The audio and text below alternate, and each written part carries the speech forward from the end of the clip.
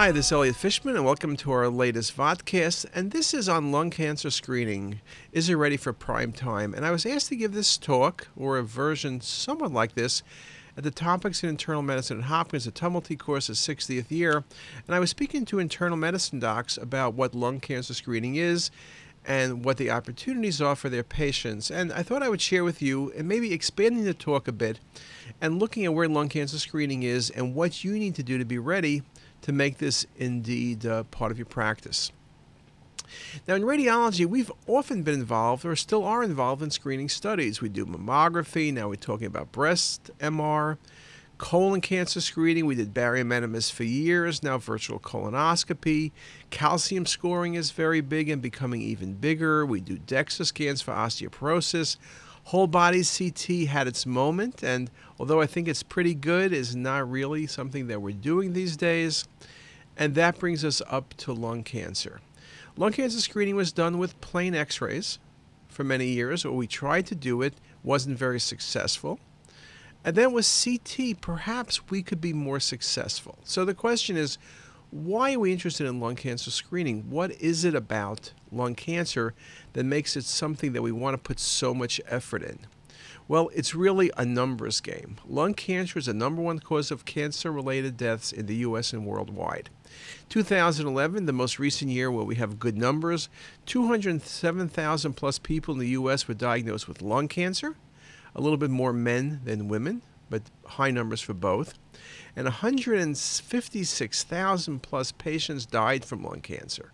When you look at the top 10 cancers in the United States, lung cancer is #3 in terms of numbers of patients, but look at the number of deaths. It really almost equals the next 9 diseases put together. So lung cancer is the big elephant in the room. Cigarette smoking is the main cause of lung cancer. 443,000 deaths each year from cigarette smoking, including secondhand smoke. It's the leading cause of cancer death amongst both men and women in the U.S., and 90% of lung cancers deaths in men and 80% in women are related to smoking. Smoking is terrible. We all know that, and this lecture is not about smoking, but it's not just lung cancer. Cancers of the throat, mouth, nasal cavity, esophagus, stomach, on and on and on. And if you survive not getting cancer, patients who smoke are up to 6 times more likely to suffer a heart attack than non-smokers. Risk increases with the number of cigarettes smoked. It also causes chronic lung disease and all of the sequelae to that. Now, the good news is stopping is a good thing. Obviously, not starting is a better thing, but if you quit by age 30, you can reduce the chance of dying prematurely from smoking-related diseases by more than 90%. Even at age 50, the risk of dying prematurely decreases by 50% compared to people who continue to smoke. And even at age 60, it makes a difference. So there's no time better than today to quit if you are smoking. So again, one of the things we talk about with screening is not just screening for people to look for complications like cancer, but also doing the whole process if you're smoking to get people to stop smoking. Having a negative CT and going to celebrate that by smoking a few packs is probably not the scenario we're looking at. Now, when you speak about CT and lung cancer, we know that we all pick up many incidental cancers, right? Regardless of why we're scanning. Even this article, when we looked way back when at calcium scoring, we found that when you looked at the lungs, when you did calcium scoring, and you're only covering about 60 to 70% of the lungs, nevertheless, you found many nodules, calcified and non-calcified, under 1 centimeter. You found infiltrates. Now, the truth is, when you look at our study, you found almost 90 patients or so who had lung processes, but only a small percent will be cancer. And that's going to be one of the issues. And we're going to come back to that and speak about that in more detail. And it's no surprise the cancers we pick up incidentally typically are small. They're 1 centimeter in size, like there on this left lower lung lesion. It's the cases you want to pick up because then you can resect them and the patient will do fine. Now, we knew all about this, and people have spoken for many years about screening. It was in 1980 that Claudia Henschke at Cornell, and working with the people like Dave Nadich at NYU, did a study in the New York area looking at smokers to see perhaps CT would it help in early detection of lung cancer. And their results were indeed very impressive. On low-dose CT at baseline, when compared to chest x-rays, lung cancers were 3 times as commonly detected in terms of nodule detection. Malignancies 4 times as common. But when you found a malignancy, it was stage 1 6 times more common. And of the 27 CT-detected cancers, 96% were resectable, 85% were stage 1. Now remember, typically when you detect lung cancer, 80% of the patients are high grade. They're stage 3 and stage 4. Stage 1 is resectable.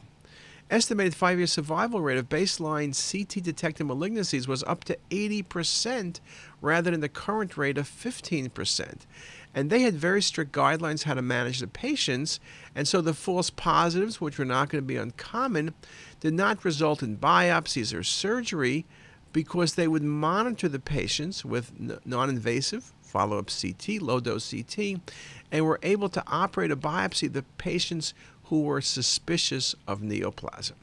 Now, based on these results, many people, Claudia Henschke for one particularly, said, okay, we need to start screening patients. The results are in. The results are, without question, very clear. Other people felt it was a wonderful study, great results, but from 1,000+ patients, it would be very difficult to explain why we should spend hundreds of millions or billions of dollars. And so because of that, over the next 2 years, there were a lot of discussion, and the NLST, or the National Lung Cancer Screening Trial, was put together. And this trial, really the reason this study was done was what I circled in yellow, and let me focus. It was conducted to determine whether screening with low-dose CT could reduce mortality from lung cancer. It was nothing else. That was its one goal. And so when you put the study together, it was patients aged 55 to 74 who smoked a minimum of 30 pack years. And if they had quit recently within the prior 15 years, they still were eligible. If you had a history of lung cancer, if you had a CT scan within 18 months, if you had symptoms like hemoptysis or weight loss, then you were excluded. So you really wanted true asymptomatic patients. 53,000+ patients were enrolled, and they were in 2 groups. Randomized, one group got a chest CT, one group got a plain film. This was done at 33 sites across the U.S., so site prejudice was eliminated. And what patients had was they would have 3 exams at 1-year intervals. Now, everyone knew what would be the downside of screening besides the cost.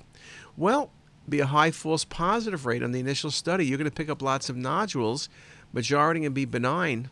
What happens then? Overdiagnosis, probably going to pick up incidental cancers in a 74-year-old that would not have affected their lifespan. What about radiation? 3 studies. Now, we're doing low dose, but at least theoretically it's an issue. And what if we find something in a patient and they get a biopsy, they get a complication, or they get surgery and they get a complication? Potential risk. The study tried to control things in a way of making certain that we had a certain standard across the board. Everyone had to look at pre-tests to make certain they could read the CT scans. Each side had only a couple of readers. The protocols you can see here, many of the sites had 4-slice scanners. Wow, that's a long time ago. Or 16 or 64, and whether you're Siemens or G or anything else, the protocols were very carefully set. And how you interpreted the studies was carefully set. Negative, clinically important abnormality, but not suspicious for lung cancer, and positive, suspicious for lung cancer. In looking at the nodules, we would use the Fleischner criteria. So remember, these are all high-risk patients because they were smokers. So a nodule at 4 millimeters, follow-up at 12 months, and of no change, no further imaging. Now, of course, everyone was 3 years worth. If nodules were 4 to 6 millimeters in size, then you would have earlier CT at 6 months, and we'd follow them up. Nodules in 6 to 8 millimeters, a closer follow-up.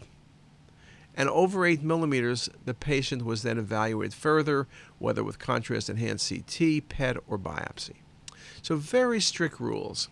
Hopkins, I'm happy to say, was number 3 in terms of getting the number of patients, and we were number 1 in terms of minority recruitment. When you look at the time capsule from NLST, planning 2000, study opens 2002, enrollment complete by 2004. Some patients were registered in 2004, and so the final screening, needed 3 years, was 2007.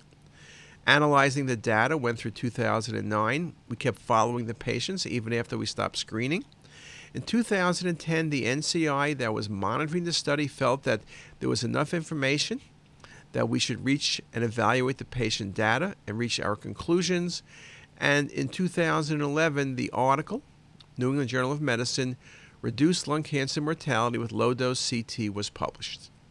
Okay, what did this article say? So let me go through in detail without giving any editorial comment. The article spoke about the trial, the 3 years, the enrollment, and all of the data collected through 2009. Impressively, 90% adherence to the protocol. So it means patients came back 3 times. We also were able to follow up the patient. So again, many studies is high dropout rates, and you don't know why people drop out. Here we had 90%. But look at the results. The rate of positive screening tests was 24% with low-dose CT and about 7% with chest x-rays. A total of 96% of the positive screening results and 94% in the radiology group were false positives. And remember, this is what people are going to say is an issue. Look at the percent false positives.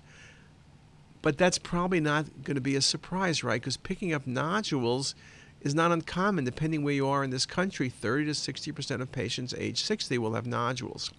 The incidence of lung cancer was 645 cases per 100,000 person years in the CT group as compared to 572 in the radiography group. Well, what does this mean? There were 247 deaths from lung cancer per 100,000 years in the low dose and 309 per 100,000 years in the radiography group. And what that meant was there was a relative reduction in mortality from lung cancer with low-dose CT of 20%. And besides that 20% reduction in mortality by using screening CT, the rate of death from any cause was reduced in the low-dose CT group compared to the radiography group by 6.7%. And that was a very important number, and that number surprised everyone. Again, 20% decrease in mortality from lung cancer in the low-dose CT group. The rate of positive results were higher with low-dose CT than with radiography by a factor of more than 3, and low-dose CT screening was associated with a high rate of false positives. You're going to pick up more nodules, but more significant nodules. And because you pick them up early, you have this 20% decrease in mortality. And the conclusion of the article, screening with low-dose CT reduces mortality for lung cancer.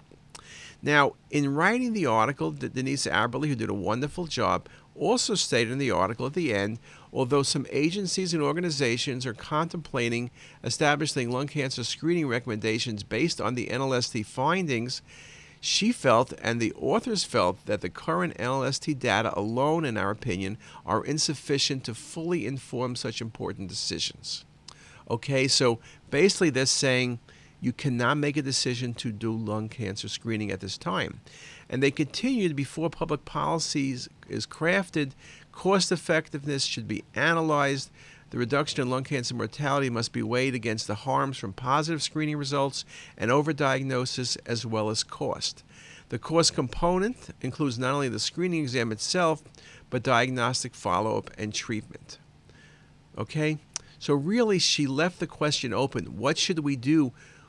How much more information do we need? Well, no, not surprisingly, there were 2 camps. Some people said, forget it. We need to screen now. There's no sense waiting. And some people said, not so fast. Silvestri, Annals of Internal Medicine. Although the NLST results are perhaps encouraging, they do not tell us enough that we can be sure that patients who undergo low-dose CT in an attempt to find early lung cancers will have more benefit than harm. So, and his point was false positive exams, overdiagnosis, complications, and radiation exposure. Okay, those are the issues that are always brought up. So let me just take a moment and address those. False positives. We said it before, 98% of all positive CT scans do not result in a diagnosis of lung cancer. And again, the risk of false positive exams resulting in unnecessary procedures can occur, but remember that the way we follow these nodules, we're going to prevent this in most cases. Overdiagnosis, you pick up a small BAC, perhaps it would not have metastasized, perhaps it would not spread. And how often is this going to be a problem? Just simply detecting doesn't mean you're changing outcomes. And an article by Pats felt that up to 18% might be considered overdiagnosis. So perhaps you're not as good in improving outcomes as you thought you were. And of course, the downside would be complications. What about radiation dose? What about unnecessary biopsies? What about unnecessary surgeries? So again, you need to have the process very strictly monitored with very strict guidelines before you biopsy someone, before you operate on someone. It's just not a nodule measurement alone that's going to be the factor. And then, of course, radiation exposure, you're getting follow-up studies every year. But again, we have shown low-dose CT with the parameters used under 1 millisieverts, and the average patient in Baltimore is getting 3 to 5 millisieverts a year, so it's really not going to be an issue. Okay. Now, the NCI looked at things and, again, tried to analyze things more. So let me show you what they said. Okay, they mentioned the numbers. They talk about the numbers of people screened, and then when you look at the results, what they say is 39% of participants in the lung cancer, the low-dose screening group, and 16% in the radiography group had at least one positive result. 96% in the low dose, 94% in chest radiography, consistent across all 3 rounds. But again, when you look at the cancers, you do see that in the low-dose CT group, 649 cancers were diagnosed after a positive screening test, 44 after a negative screening test, and 367 among participants who either missed the screening or received the diagnosis after the completion of the screening phase. Okay, very, very important numbers. And they go a step further. 365 deaths from lung cancer occurred in the low-dose CT group, and 443 deaths occurred in the chest X-ray group, which gave you that 20% reduction in death from lung cancer with screening with CT, and again mention this overall decrease in mortality. They did mention the number needed to screen with low-dose CT to prevent 1 death from lung cancer was 320. So you can see you're screening a lot of patients to save 1 life. So they, however, felt that it was the right thing to do. Article by Jet. Now, I showed you the article a moment ago in the Annals, and this is the comparison article, same issue, where, unlike the prior author, Jet felt that these numbers were so compelling, and you can see his conclusion, physicians should offer CT screening for lung cancer to patients who fit the high-risk profile defined in the NLST. And you can see that conclusion. So you can see there's 2 different sets of conclusions, screen or don't screen. Other articles in Thorax that same year, unresolved issues with respect to lung cancer screening, feasibility, psychosocial, cost effectiveness. And so the UK, this is England, was going to do their own study. So again, unresolved issues, and where do we go from here? Well, let's stop. That's 2011, and let me tell you what's happened since 2011 and where we stand today in 2015. Why don't you get a cup of coffee, stretch, and I'll see you back here in 10 minutes. Thanks a lot.